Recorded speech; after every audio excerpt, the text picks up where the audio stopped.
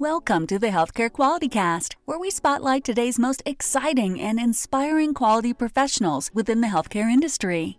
Our podcast will dive into the career journeys of leaders that work daily to improve quality, safety, and service outcomes for patients, their family members, and their communities at large. Our mission is to provide motivation and direction to our listeners, encouraging you all to continue your efforts in improving the overall quality of healthcare. And now, your host, Jarvis Gray. Quality people, welcome to episode number 50 of the Healthcare Quality Cast, powered by the Quality Coaching Company. I am your host, Jarvis Gray, and I'd love to take a moment for a quick rewind and state that this is episode number 50 of our show, as in the big 50.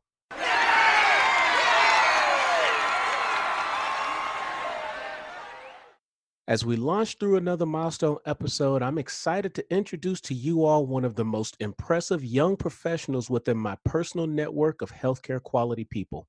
My guest, Tim Lee, is an energetic, creative, innovative healthcare leader who leverages his analytical and project leadership skills to transform organizations and support their goals to deliver better health outcomes and experiences.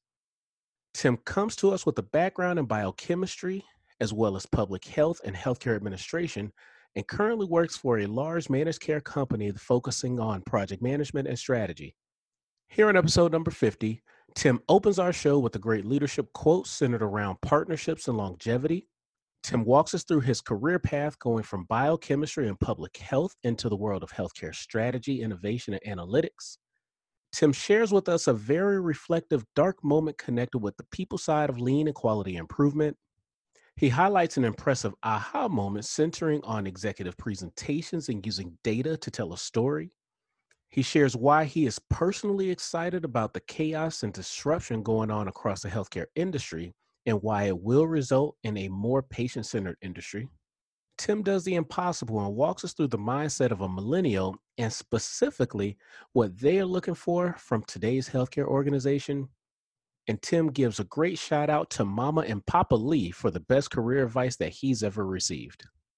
Tim, thank you so much for your friendship and always being open to educating me and now my audience of quality people on your point of view around healthcare quality, strategy, and analytics. Man, I am so excited for you and all the possibilities for you as you charge ahead in your career.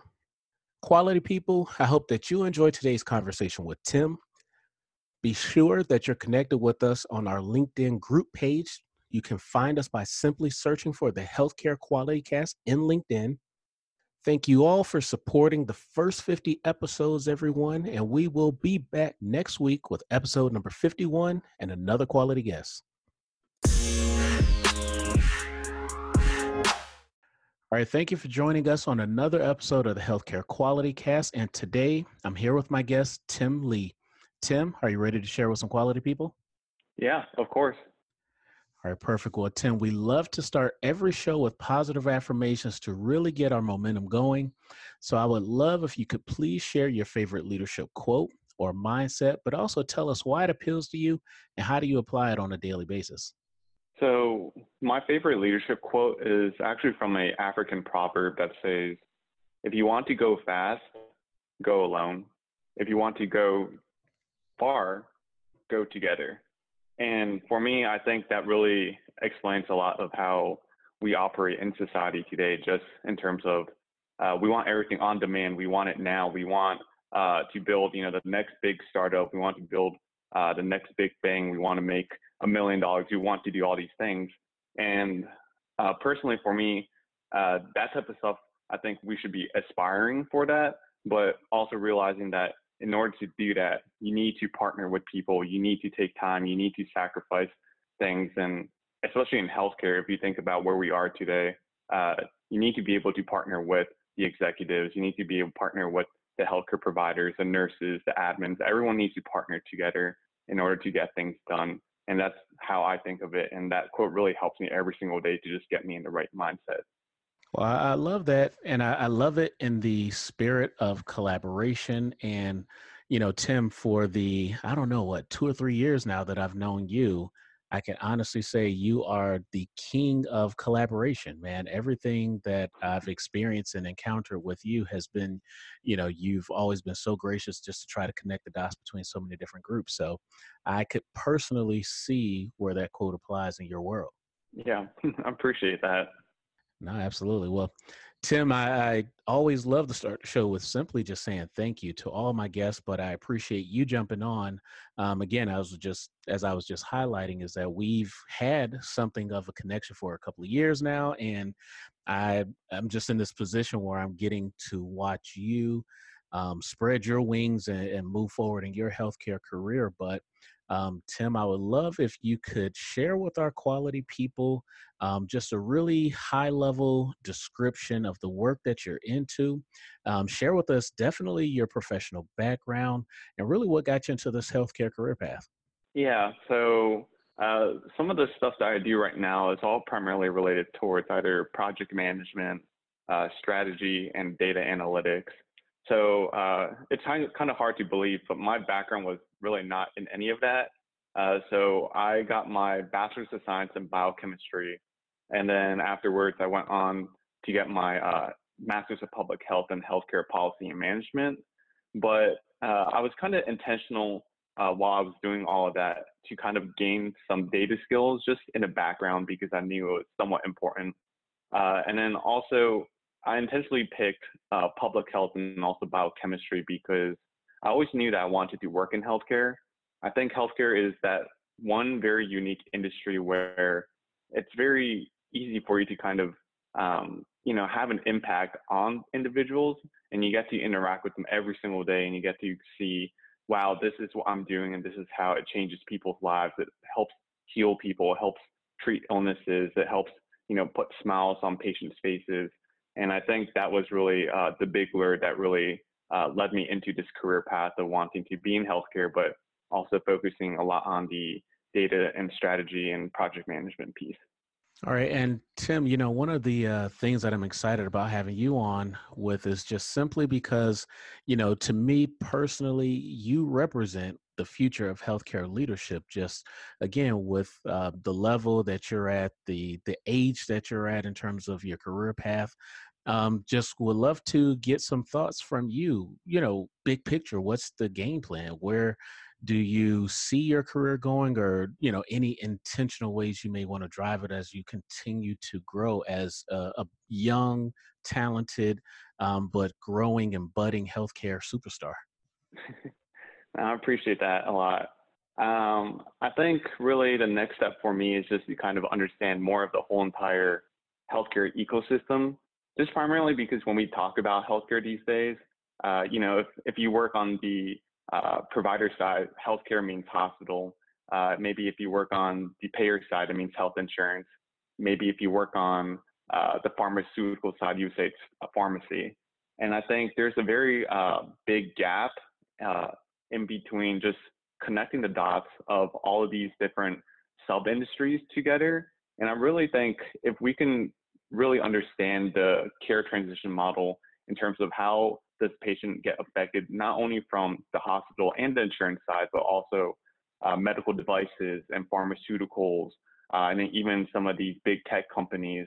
I think that's the key, and that's kind of where I'm envisioning my future is in a role where I'm able to understand all of that, or at least have a team around me where we can do things where we can connect the dots between these different industries and then try to create a clear, transparent path of knowledge where patients can understand where they're getting their care, how much does their care cost, and what type of care works best for them. But in terms of roles, I'm not really entirely sure of what would be the exact role for that next, but I know that what I do right now and what I've previously done and what I'll do in the future will all kind of align towards that purpose of making healthcare, not only more accessible to individuals, but hopefully cheaper and also improving healthcare outcomes. Well, perfect. Well, it goes without saying that I think those opportunities are going to be around for a while. So glad to have you in the industry, just taking up the mantle of another exceptional quality person and just being in this battle along with myself and so many other great leaders that are out there pushing. So, Tim, I want to move you to the next question. And with all of my guests, I've definitely started calling this the dark place question, but Tim, I would love for you to share with our quality people perhaps a moment in your healthcare career that you would consider kind of that worst moment. Help us understand what the moment was. Share with us the story, the background, and definitely the thought processes and some of the decisions you were going through to try to turn that moment around. Yeah. So actually, so to give you some context, I was doing a quality process improvement project with this nurse manager. And so let's just call this nurse manager Cindy. So Cindy and I, we met initially, and what we were tasked to focus on was finding something that was related towards nursing.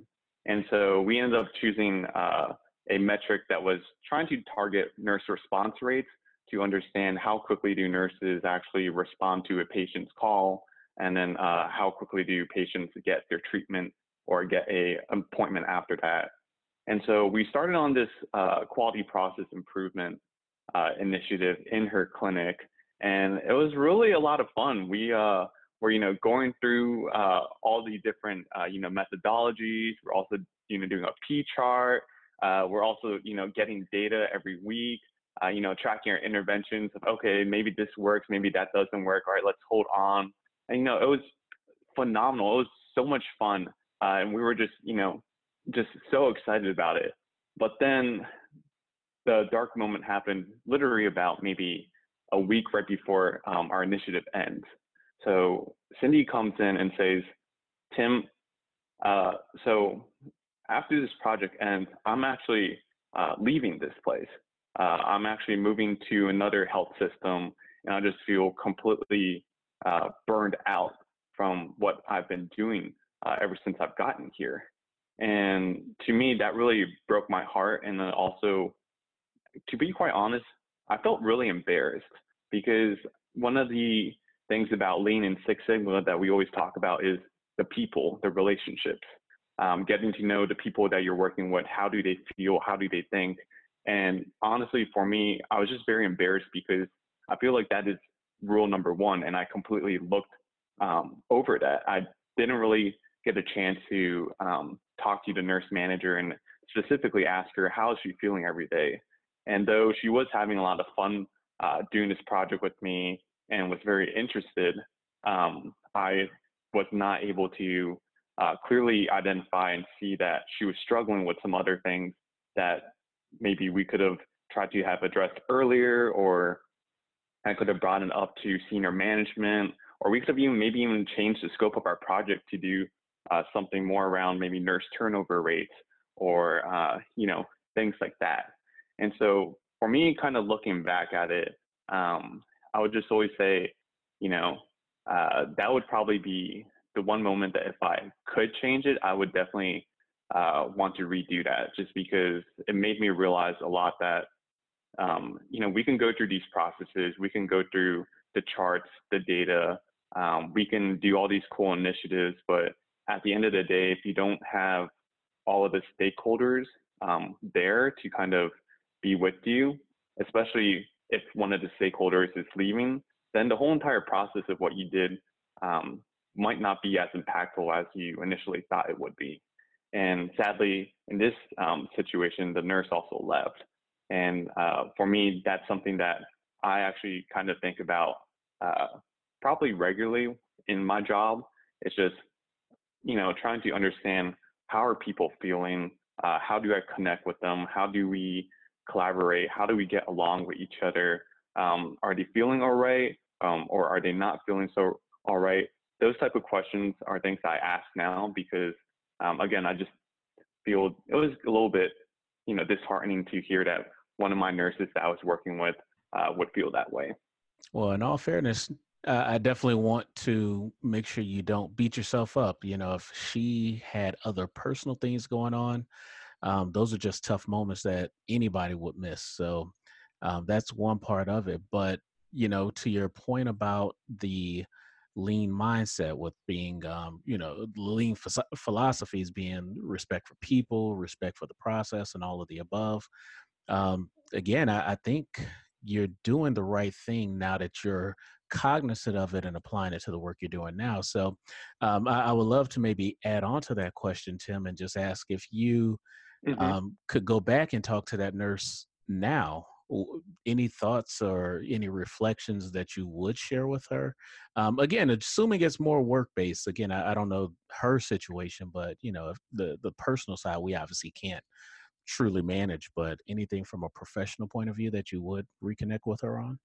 Yeah, so I would probably have just kind of initially, once we started with the project, I would have probably mentioned to her that, hey, this project that we're working on, it doesn't have to be primarily on nurse response rates. It could be on anything within the clinic that you think that could be a potential barrier for why nurses would not necessarily want to work here or do not feel like it would be a good place to work.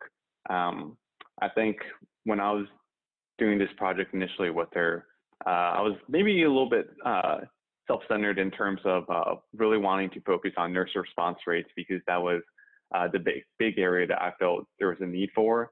And so if I could go back in time, I would definitely ask that and try to see if I could get a little bit more information from her in terms of if she thinks nurse response rates would have been the right metric, or if she wanted to focus something else on turnover rate or something like that. But yeah, to your point, Jarvis, I mean, some of that is personal stuff, some of that is work stuff, and it's always hard to kind of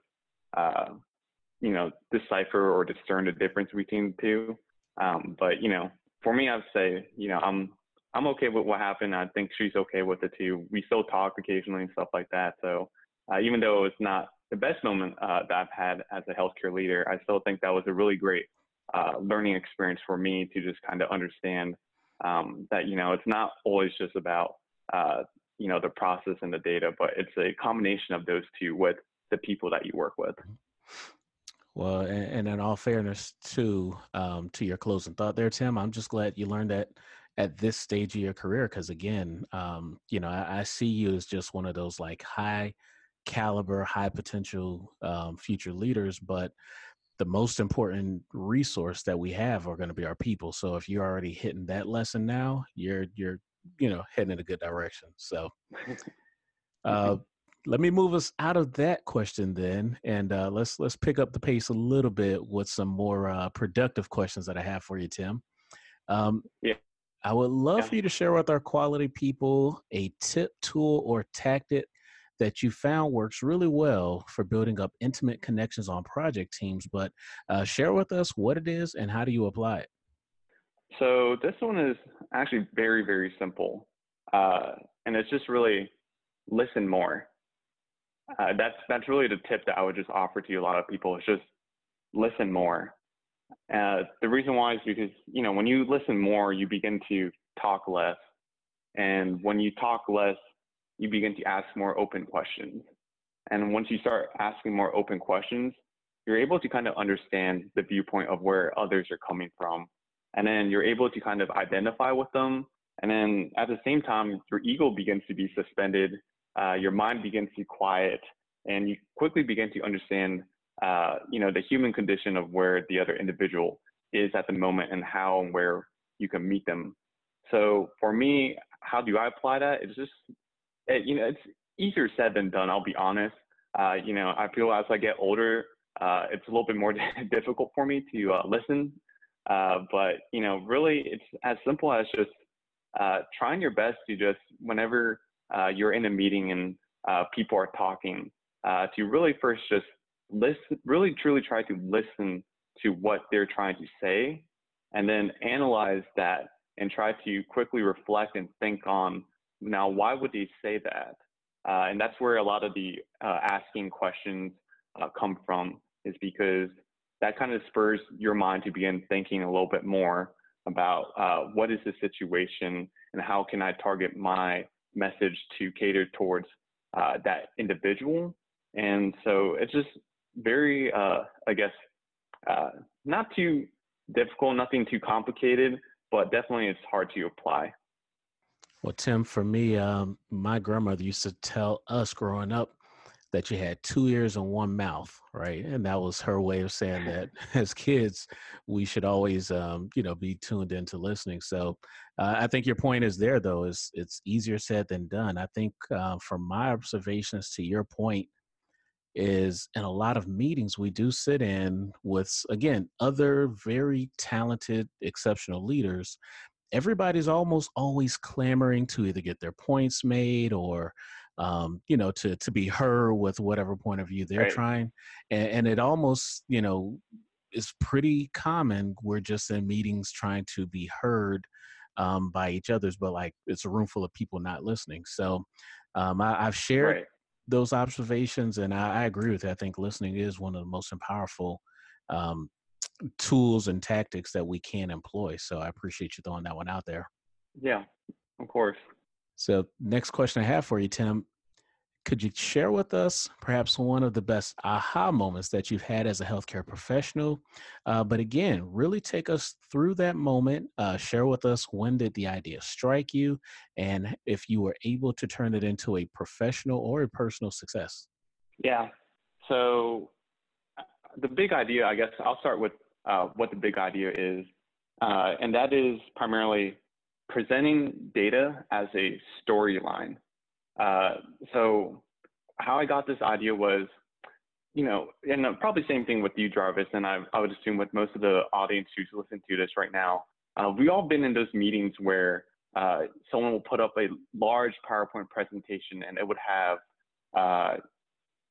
anywhere from like 100 to 300 words on that one slide. And then the next slide would have another 300 words. And the presenter would just be reading word by word of the whole entire PowerPoint slide.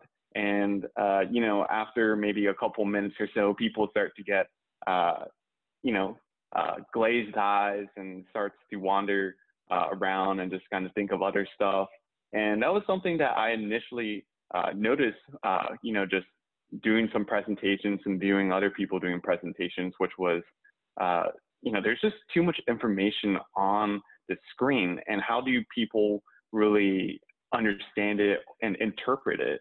And so what I initially did was, I'll try to cut down the total number of words on the screen for my presentations. And it kind of worked, but I still noticed that there was a lot of people that would get lost in my presentation after 5 or 6 minutes, or at the very end, they would ask me a question, which I've already answered in the second or third slide in my deck. And I knew that was definitely an issue and a little bit frustrating because to me, that meant that people weren't really understanding my ideas and my thoughts and how was I communicating. But then the question came up, so how do you make this better? How do you make this more interpretable and for people to understand it? So I was thinking about this, and ironically enough, for any of y'all who have ever, gone to church or are a churchgoer, you probably know that, after the music ends and the pastor comes up to the stage and prays, what does the pastor usually do? Well, he usually cracks a joke, right? Say something like, oh, like this weekend, I went to like the grocery store and I got some fish and eggs, and then I saw somebody that I haven't saw in years. And then, he'll talk about what happened this week to just kind of get a laugh from the congregation. And then immediately he'll dive into the sermon. So why does he do that? Well, mainly because he's trying to, get the attention of the congregation to listen to the sermon. And for me, that was my aha moment of, that's what I have to do. I need to somehow make the presentations I do, especially data, because a lot of times data can be very scary. Data can be very hard to interpret. And data can just be a lot to just handle at the moment. So when you're giving presentations to executives, when you're trying to get people to do a certain action or to think in a certain way, how do you keep them engaged throughout the whole entire presentation? And that's where I realized, oh, well, I need to tell it like a story. I need to add into my presentations, a little bit about, you know, some stuff that are happening. How does this impact your life, or how does this impact the organization right now, and things like that. And so I'll give you a really funny example of how I've implemented this. And I kind of got lucky in terms of, I guess, implementing it, because it was a little bit risky, but I figured I would just do it because I felt very convicted at that point in time. So this would probably be about maybe a couple of weeks after I joined an organization, and I had to present to the executive board. And right around the same time, this was when Georgia was playing Alabama in the national championship game. And if you remember, Jarvis, and I'm sure probably most of your audience will remember this too, Alabama scored the game-winning touchdown in overtime. And so knowing that, and also knowing that a lot of the executives that I was working with at the time were really huge college football fans, I figured, well, you know, what I'm going to do with my presentation is I'm going to incorporate some of that football lingo into the presentation. And so while I'm going through the presentation, slide 1, slide 2, slide 3, in the middle of it, I essentially told them, all right, so this is how we're doing so far this year, and it's really great, but this is only halftime right now. And then I said, but you know, we want to make sure that we continue doing this, because we don't want to end up like this. And the next slide was actually a quick clip of Alabama throwing the game-winning touchdown. And I kid you not, but everyone in that room, all the executives started laughing and bawling and teasing and stuff. It was probably one of the best sights I've ever seen, just because everyone was super, super engaged.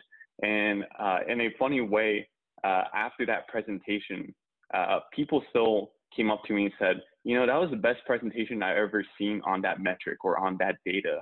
And that definitely makes me feel more compelled to kind of do something about it. And then I had another executive that came up to me and said, oh, that makes sense. I now understand what this data means, and I understand how we can do this. And so, you know, just being able to tell a funny story, or just create some type of storyline that goes with your presentation or with your data, goes a really long way in terms of communicating your idea and making sure people are all on the same page.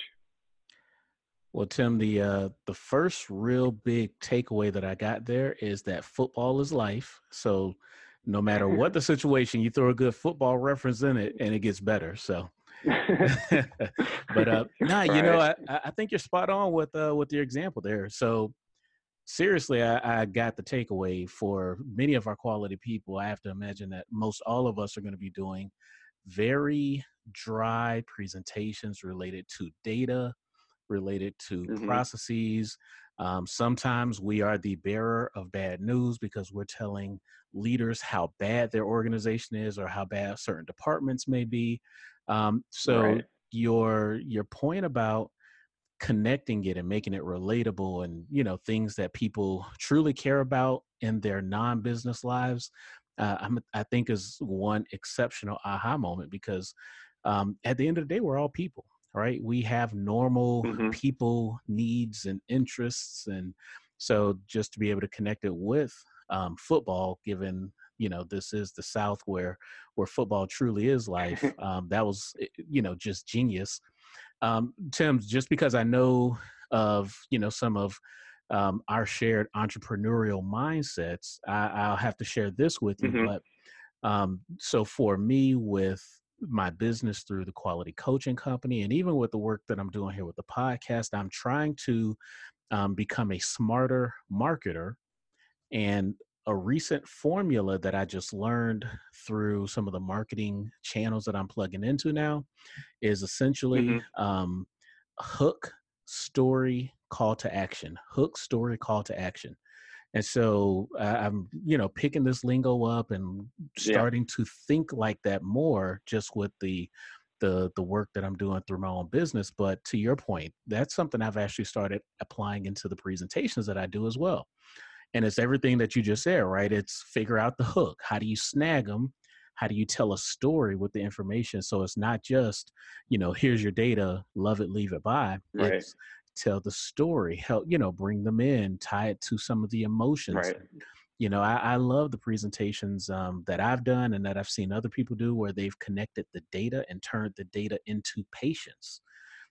This is the Mm, number of patients, or this is the impact of this new process. These patients get to go home, earlier, or sit at home, longer, and then they show a beautiful patient, picture of a patient with their family or whatever. So, hook, story, call to action. What do you need these executives to do? And, if right. it's getting their support, getting some additional resources, whatever the case may be, but hook, story, call to action. I'm using it in my marketing mindset, but I've actually been using it in my executive presentations as well, and it still rolls pretty well. So, Yeah. I mean, just another caveat to that. We talk a lot about data, and I'm sure most of your quality people also talk a lot about data. And I was just kind of caution that a little bit in terms of, yes, the data is important and the data is what drives the decisions. But in order to get to that point in time, you first need, like you're talking about, that hook. You really need to kind of get people to kind of understand that the data is not something that's scary. The data is not trying to personally blame anybody or punish anybody. It's just there to just be interpreted as the way it is.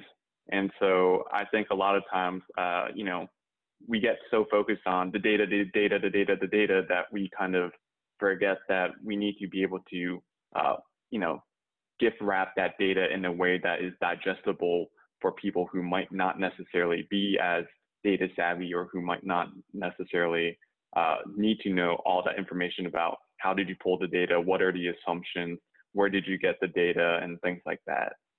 no, wonderful. I think it just goes back to I jokingly or kind of came up with the name quality people, but it's the emphasis on the people part, right? So, Yeah.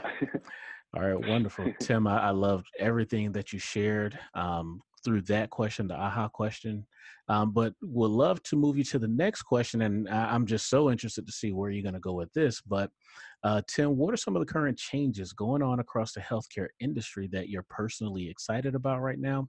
And what role do you see quality professionals, and definitely let's go ahead and add in data professionals, playing to promote and support its longevity? So, well, I was also first say that I think data people are going to be quality people, or quality people are data people, because at the end of the day, I would say both individuals or both professions are trying to make a change, and they're trying to persuade people to do something. And even though, Jarvis, sometimes maybe people would kind of perceive me as being more of a data person, I would kind of actually suggest that, no, maybe I'm actually more of a quality person, because, the data is data, but if you don't know how to use it or what's the meaning behind it, there's not much to it. But with that being said, I would say that current changes, I would say what I'm really interested in and what I think I'm really excited about is just the mass amount of chaos and destruction that is happening within healthcare right now. Now, I know that that sounds a little bit strange, that I'll be so excited about how chaotic and how much disruption there is, but I think that's the beauty of it, because now we're starting to move more towards a true consumer-focused or patient-centered outcomes and initiatives. And with more patients and consumers now wanting to own their own health, to own their own data, to really understand, is this treatment or is this cost the best option for me? I think that actually opens up the door for a lot more data, just in terms of the way that we measure stuff.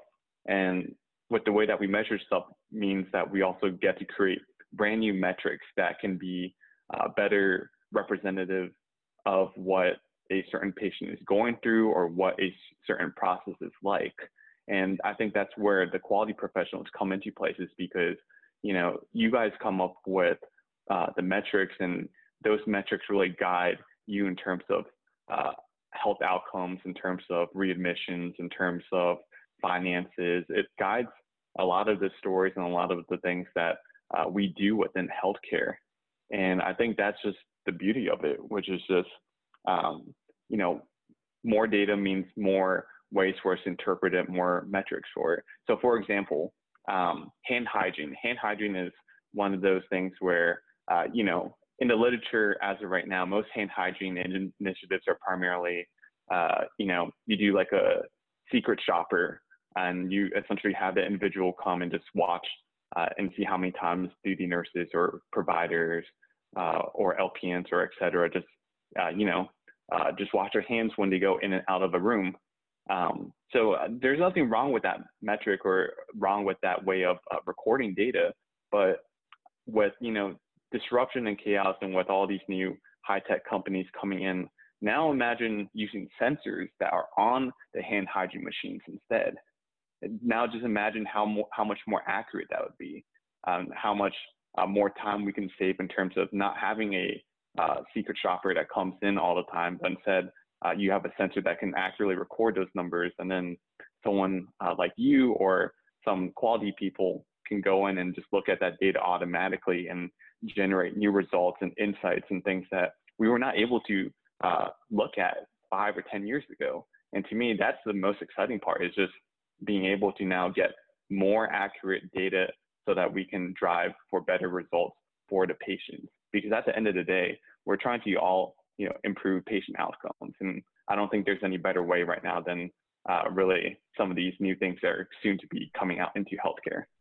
All right. So, Tim, I am fin to just take us down a whirlwind of thoughts. The first is actually going to be around, I don't know if you ever get a chance, but one of my past shows is with a guest named Dr. Berkeley Baker. Him and his company, they actually do exactly what you just shared in your example around hand hygiene.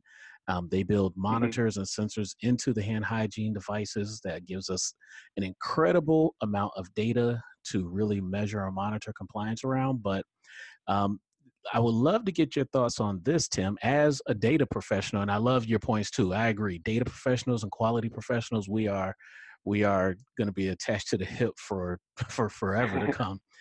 But one of my big observations, and, you know, back when I was in a previous role as a director of analytics, I learned pretty quickly, you know, everything's so heavily connected with this world of big analytics, big data, and all of these other, you know, big catchphrases that are out there. But then I was working with staff within the facility that struggled with turning on Excel. So it really brought me back to reality as a professional, as a quality professional, and as a, you know, aspiring data professional. That I thought that was going to be the role that like pushes me down the path to becoming a data scientist. But what I really learned is that before we can get into all of the big data topics, we still struggle with the small data, the basic data. I just did a workshop this past week where I had groups developing Pareto charts by hand. And they said that was the best thing they had ever done. And they were kind of nervous, you know, with the mindset of eventually taking it to Excel or, you know, purchasing statistics software. So Tim, I guess a lot of that is just to get your thoughts, you know, kind of before we even go into like the amazing possibilities that data has. What do we do about some of these small data needs, the basics around reporting, analytics, measuring, you know, leading and lagging measures appropriately just to get the basics? Any thoughts, recommendations, feelings, whatever? Yeah. To be quite honest, it's not really a really fabulous answer for that. I think it's really as simple. Well, it's not simple, but, you know, it really boils down to getting people comfortable with using the computer, learning that, you know, folks need to kind of upskill their work and be able to start using Excel, even if it's just for something very simple like, you know, 2 or 3 rows of data, or potentially even having some of those sensors that you're mentioning about, automating it in terms of just having that data spit out a P chart for you on Excel so that staff doesn't even need to play with Excel. They just get a printout of the charts or of the Pareto chart, or, you know, whatever they would like. I would say that would kind of be my first step, either that or primarily just trying to get people comfortable with just trying to use the tool. Because to your point, Jarvis, big data is scary and big data takes a lot of time. And that's why there's, tons of people who are data scientists who work on artificial intelligence and machine learning, all these really big fancy stuff.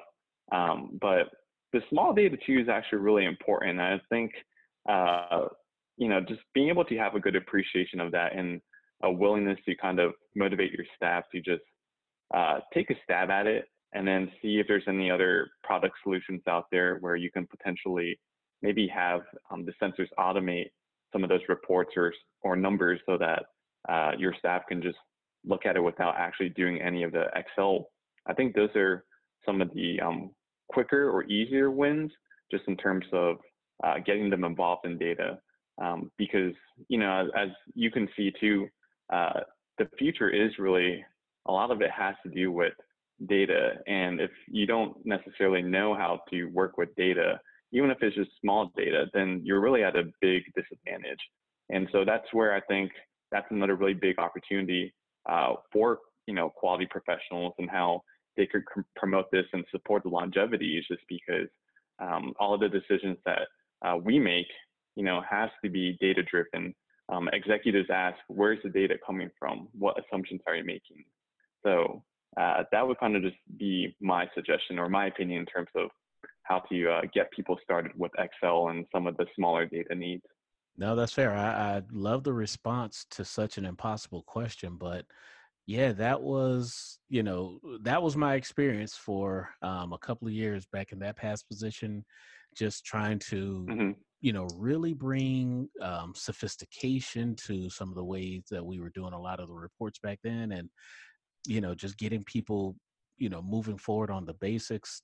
Just it was one of those daily struggles. So I appreciate all your thoughts on it, but I know you could appreciate both sides of the coin on that one. Right. So perfect. Right.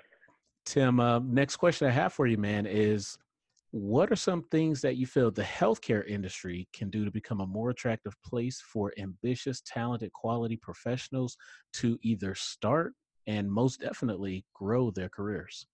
You mean for millennials, right?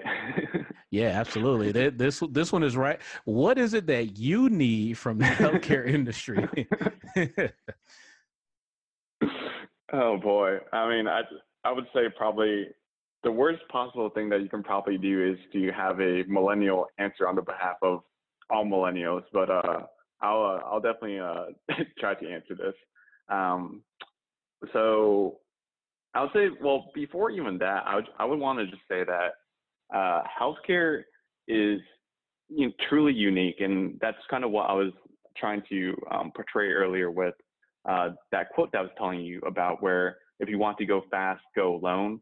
If you want to go far, go together. It's really unique because healthcare is one of those industries where you really go into it because you want to have an impact and you really want to feel as if you have a purpose in life and you're doing something for a greater good. And I think that is a area that we can definitely try to push more and market more towards millennials, because for people of our age or my age, we really, we do care about salary. We do care about, things of that nature. But what attracts us really to work and why we want to work is really because of the ideas of making an impact every day and having a purpose. And I think healthcare has that right there, and it's so attractive, but we just don't always market that to millennials. And millennials always believe that, well, if I'm not a doctor or a nurse, then I can't really make an impact or have a purpose in healthcare. And so I would say that's something that we have that we can definitely do today, and that definitely we can make a difference. But in terms of more attractive, I'd say there's two other things that I think as an industry we really need to work on for millennials. The first one would be around career development, and the second one would be around work-life balance. So historically speaking, when you go work for a employer, the employer is really the person in charge and has the mentality of what are you going to do for the company. The way that millennials think of it, especially very talented, quality professionals who are about to start their career, is what can you do for me, the individual? How can I develop my skills so that I can get to where I want to be? And so that dichotomy and that conflict between how healthcare has historically thought of itself and how millennials are approaching it is a big area of opportunity that we can work on. Because as you know, there's like some statistic that said like about 60% of all millennial professionals who go into healthcare turn over from their job within 3 years. And that's not surprising because for a lot of millennials, it's really, they work in a job and then once they feel that they're not getting the experience or they're not learning or they're not developing their skills, they'll just hop to another job so that they can get those skills. Versus the health employer will usually argue, well, it's not about you, the individual. It's more about how you can advance the organization. How can you do these things to benefit us? And so that dichotomy is something that we can definitely work on as a industry.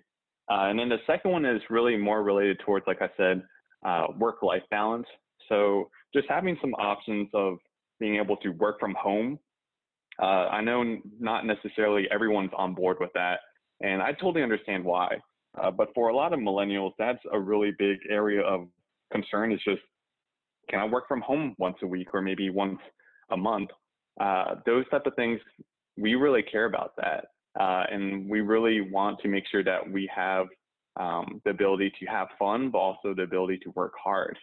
And I think a lot of times, healthcare, we're kind of still stuck in that notion of if you're in the office from 9 to 5 or 8 to 5 the whole entire day, you can't make any difference or you can't really do anything.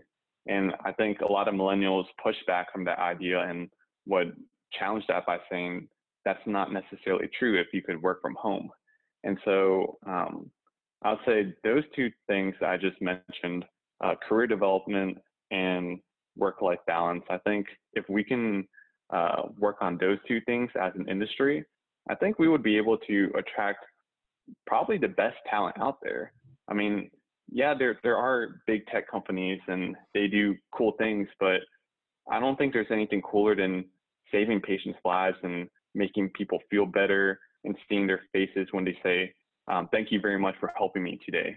I think there's something about healthcare that makes it so magical, but also so purposeful and meaningful that I don't think, people will say, oh, it's not the place for me to be. I think a lot of people, when they first start looking at what they want to be, that's kind of the first place that they look at. It's just that some of these other benefits or these other options or alternatives don't really work out right now. Well, and I appreciate both of the points, Tim, because from the day-to-day conversations I have with other healthcare professionals and definitely other quality professionals, continuing education, career development is, I think, just a significant gap. So I think you're spot on with that one. I really had to even kind of check my own thinking around the second point you brought up, which is like the work from home option. I grew up as a quality professional here in healthcare. I was taught by folks, definitely non-millennials, a lot of old school folks. And, it was the mindset that you come to work every day. But, even when you think about the work we do as quality professionals, they go into the Gemba is a big part of what we do, right? So you literally cannot work from home. But then I actually managed a team of millennials, and working from home was already a part of the team's culture. I had essentially adopted them. I came in as a new director into that department. I struggle with it personally to kind of keep the culture going. But, Mhm. it really took me a while to kind of work up to it. To do, one, trust that the teams were working from home and being really productive, which they proved that Productive, without a yeah. doubt. But the other part was making sure they were still meeting the needs of our customers. And Yeah. again, they proved that pretty well. But I found it worked really good on days where they really were just going to be at their desk anyway, doing a lot of analytics or Mhm. updating reports, and the non Yep. people, non Gimba types of days. It worked pretty well. So uh, I just shared that because I struggle with it, and I fall into the millennial category, but just the culture, the way that I was brought up, to get to the point of my career that I'm at. And then I'm working with some true straight up millennials who are like, "Hey Jarvis, yeah, we already have a work from home policy 2 days out the month." And I was just like, "What? How do you work from home and and do all the things we have to do?" So Yeah. it's a Yeah. different way of thinking, but I found again very productive. It forced me to trust the team, but they knocked it out the park. They kept up with all their work. And I don't know if they put in a 8-hour workday or a 4-hour workday, but they were productive. They got the stuff done. And again, it made them happy. So that was, to all the quality people who would listen to this part of the conversation, challenge yourself, man. It took me a while to kind of really get my head wrapped around it, but it turned out to be a good move. So Yeah, and I would just kind of add to that, just with a little caveat, which is, like you said, I think the important part is it was already previously embedded in the team culture.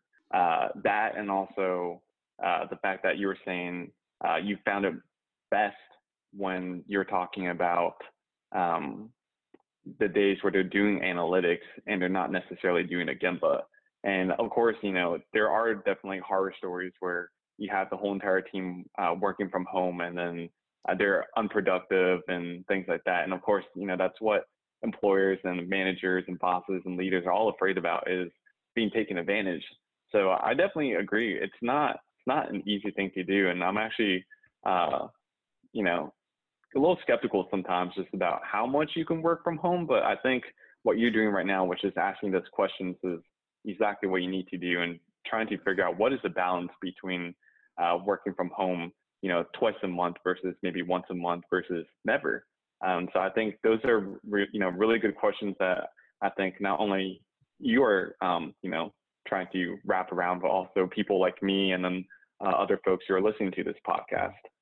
yeah, the sad part is I've completely like voted myself off of the work from home island. I straight up tell all of my colleagues, like, if I tell you I'm working from home, I'm doing something else. Like, I'm either not working or I'm just, I need to get some personal stuff done. So, uh, perfect. No, Tim, I'm loving everything that you're sharing so far. You are, giving a lot of great value, but I want to move us into a part of the show that we call the 2-minute drills, kind of our rapid fire Q&A, and always Hmm. do a quick pulse check to make sure my guests are ready to rock and roll with this one. Yeah, I like the football reference. Thank you, man. I'm glad you picked up on that. See, I told you football is life, right? So, Tim, first question I have for you, and I'm going to go a little bit off script, but would Hmm. love to ask: do you have a mentor that has helped to shape your career? Yeah, actually, two people. Well, first off, of course, I'm not trying to, you know, embarrass you or anything, Jarvis, but I'll say you would be one of the individuals that I No. first met, 2, 3 years ago. And you definitely, I'll say maybe it's because, we're both uh, connected to Miami and stuff like that. I'm not entirely sure, but you've just been a really great person just to talk with, and just in terms of just giving advice and things like that. And then I also have another mentor right now. He's out in California, but funny thing enough, he actually asked me a couple of days ago if I had any good books that I'd like to read, that he could give to me. And I said, yeah, sure, just send it over to me. Here's my address. And I kid you not, today I got this huge, gigantic Amazon cardboard box filled with, I think it was like 5 or 6 books in it. And I was I was like, whoa, like like, wow, like this person actually really cares about me and cares about what I'm doing and is interested in it. And so I would say, yeah, I mean, I would say you and that individual, the two of y'all have really been really good to me, just kind of encouraging me and just making sure that, whenever I do have questions and stuff like that, that you guys can always be, you know, a place that I can talk to you and I can ask and I can trust you guys. And so I would say definitely, if you don't have a mentor, you definitely should try to find one. And of course, if you have one mentor, that does not mean that you can't have multiple. It just really depends on what are you going through or what season of life. I had a friend at one time that told me that, mentors is kind of like your spice cabinet. So depending on what you're cooking, if you're cooking and you need curry, then you grab the curry. If you need salt, you grab the salt. If you need pepper, you get the pepper. If you need something where you need a combination of those, you grab all three of them at the same time. And so I would definitely say for those who are listening to this podcast, if you don't have a mentor, go out and try to find one. It's really beneficial and definitely has helped me a lot in terms of how I perceive healthcare and how I view the world and where I want to move moving forward. No, and I love that analogy. Mentors are like a spice cabinet, because I can honestly say that I have folks that I'm connected with that I know, I'm just in a trash talking mood or I need to get some stuff off my chest. I call these people, but folks where I just know I need legit professional advice, I call the other group. So I like having a diverse group there. And thank you for the shout out, that you share with me. But honestly, Tim, again, you're just that guy, man. Ever since we did first connect, and I think we did establish our relationship off of our South Florida backgrounds. It was just, you were a positive guy. You had a great energy. And I was just like, you know what? I like this guy. So it's been really easy to try to stay connected and offer my thoughts and try to keep you out of trouble a little bit with the advice that I give. So perfect. But thank you for that. But Tim, next question I have for you is, what is the best piece of career advice that you've ever received? I'll probably have to give a shout out to my parents for this one. It's pretty simple, and that is try everything that you get an opportunity for. Simple as that. Just try everything that you get an opportunity for, because you don't really know if this opportunity might be the next big thing for you, or if it's just something that, you weren't sure of in terms of if you like it or not. And so for me, that would be something that I try to look at every single day, which is, if I get an opportunity to do it, let me just try it. If I don't like it, that's okay. At least I got to try it, and at least I know now that that's not for me. Wonderful. I love that advice from your parents there. Next question I have for you, Tim, is, can you share a personal habit that contributes to your success when leading quality initiatives? Yeah. You kind of already mentioned it earlier, Jarvis, and that is going to the Gemba. That is probably my favorite personal habit that I like to do, just because, going to the Gemba means you really get to understand all levels of the organization, and you get to really also see how the frontline staff works. And it makes a really big difference, especially at the end of the day when, the frontline staff are the individuals who are laying it out there every single day. And you're there to be able to root them on as, the cheerleader or as their supporter. And so for me, that's a personal habit that I make sure that I do for whatever project, wherever I'm working, which is I always want to go to the frontline staff and understand what are they doing, how are they feeling, so that I can use that information to kind of shape how do I work and how do I support them. All right. No, I love it. I'm a huge fan of Gimbal myself, so great advice there. Tim, what is your go-to website or mobile application that helps you execute on the work that you lead? I would probably say Slack or Skype. To be quite honest, usually if I can, I try not to do anything through web. I actually like to meet people, face to face, especially when you do things like Gemba or you're just trying to do introductions. But whenever that can't happen, the next option that I like to use is probably Slack or Skype. One of those things where you can actually video FaceTime people. All right, wonderful. And I hope a lot of folks are getting into Slack. I've actually just started picking up Microsoft Teams myself, which is, a Okay. Slack. It's a knockoff Slack, but it's actually pretty decent too. Hey, it So, works. Yeah. As long as it works, it works. absolutely. Next question for you, Tim, is can you please share with our quality people one professional society and one professional conference that you think would be a value add? Definitely ACHG. That would be the professional society that I would recommend, just because there's so many resources to that. And also, again, if you don't have a mentor, they have programs where you can sign up to find a mentor. And so that's probably would be the professional society that I would recommend. But in terms of conferences, I would say, if you're in the Southeast, like Jarvis and I, there's one conference called Health Connect South. That's a really good one that is local in the Southeast that I would definitely say you should, attend if you can. If not, there's another national conference called HLTH. It's a fairly brand new conference, but that one is going to be really big because it's trying to bring in individuals from not only the payers and the provider side, but also medical devices, the federal government, and pharmaceuticals. So for folks who are interested in learning about the whole entire healthcare ecosystem, that would be probably my other very go-to conference that I would say you should attend. All right, wonderful. And I'm actually intrigued. I just wrote down Health Connect as well. I have to go and search that one. I'm not familiar with that myself. So thank you very much. Yeah. Well, so it sounds like you just got a really big book or box of books. But Tim, I would love if you could recommend one book to our quality people, but also share with us why you think it's worth recommending. So that book that I would recommend is called The History of Present Illness, and it's by Louisa Arison.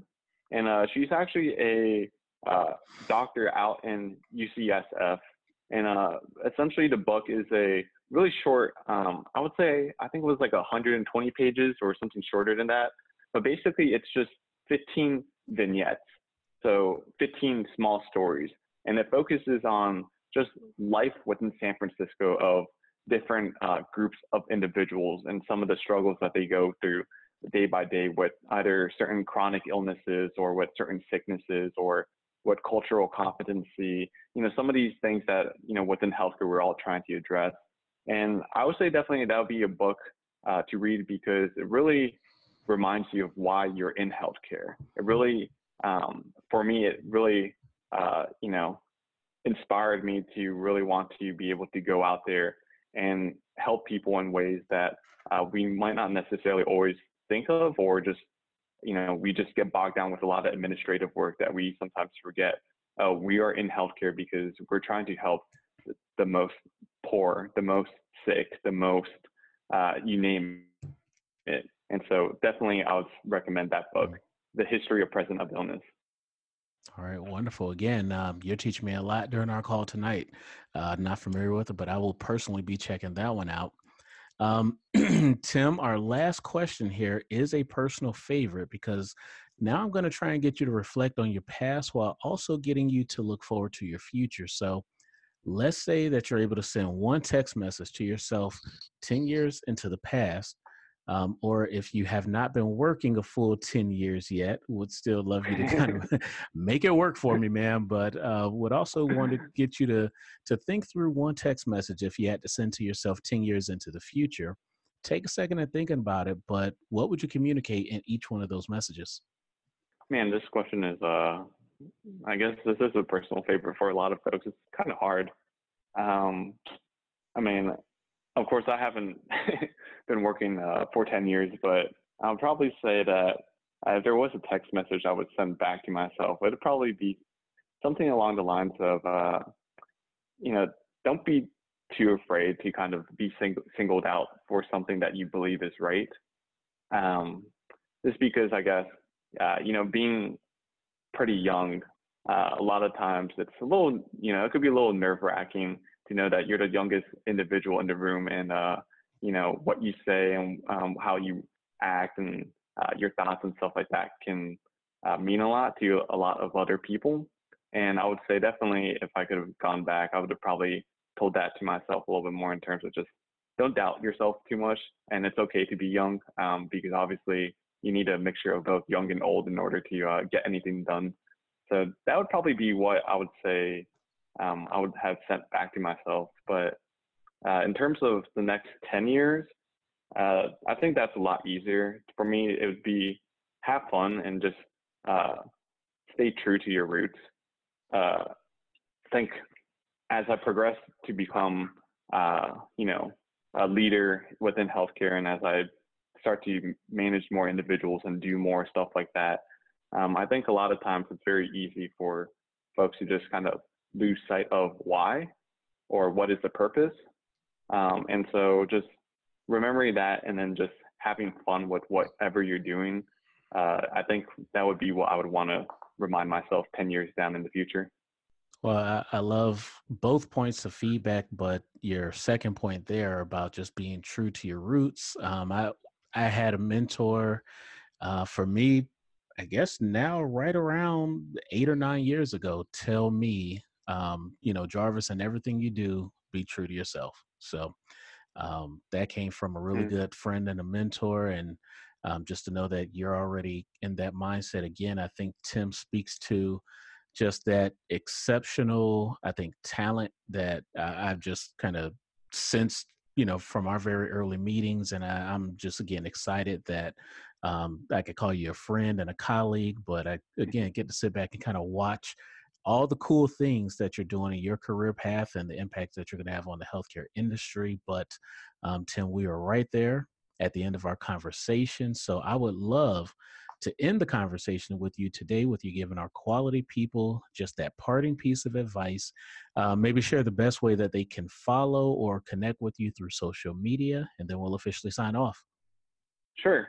And again, thank you, Jarvis, for being a great host and for all the things you've done in my life as a mentor. So before I give my parting advice, just wanted to give you a little shout out.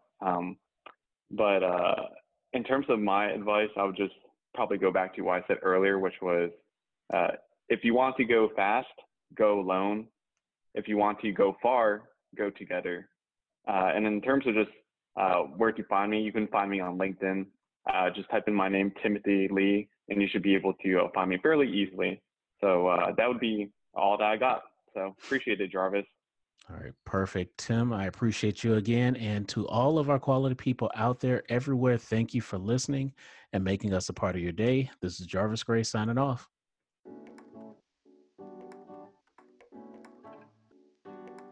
Thank you for listening to the Healthcare Quality Cast, brought to you by the Quality Coaching Company. If you love the Healthcare Quality Cast, we'd love for you to subscribe, rate, and give a review. Until next time.